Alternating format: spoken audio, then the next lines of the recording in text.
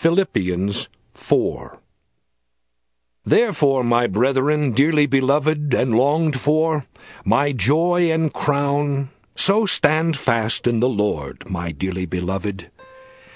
I beseech Euodias and beseech Syntyche that they be of the same mind in the Lord.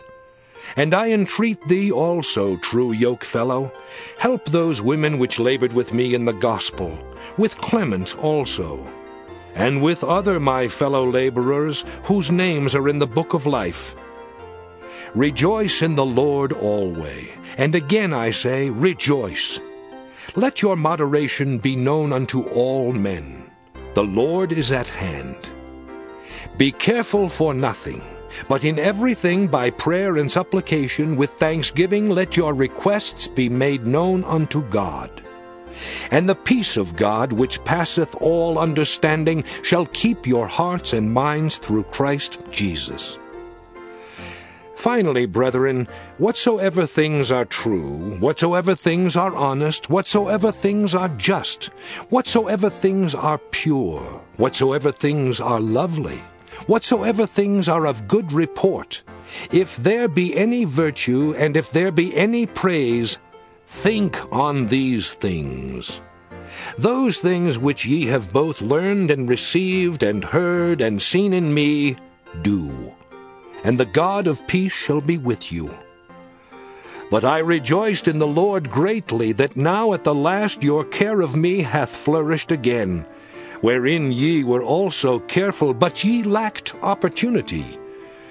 Not that I speak in respect of want, for I have learned, in whatsoever state I am, therewith to be content. I know both how to be abased, and I know how to abound. Everywhere and in all things I am instructed both to be full and to be hungry, both to abound and to suffer need. I can do all things through Christ which strengtheneth me. Notwithstanding ye have well done, that ye did communicate with my affliction. Now ye Philippians know also that in the beginning of the gospel, when I departed from Macedonia, no church communicated with me as concerning giving and receiving, but ye only. For even in Thessalonica ye sent once and again unto my necessity. Not because I desire a gift, but I desire fruit that may abound to your account. But I have all and abound.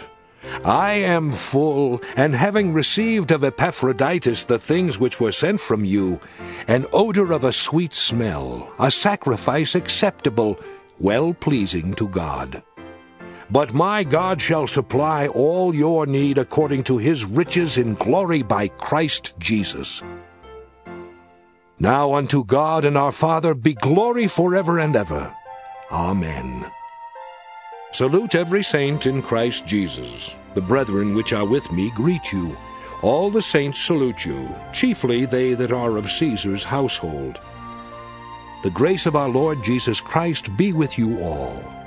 Amen.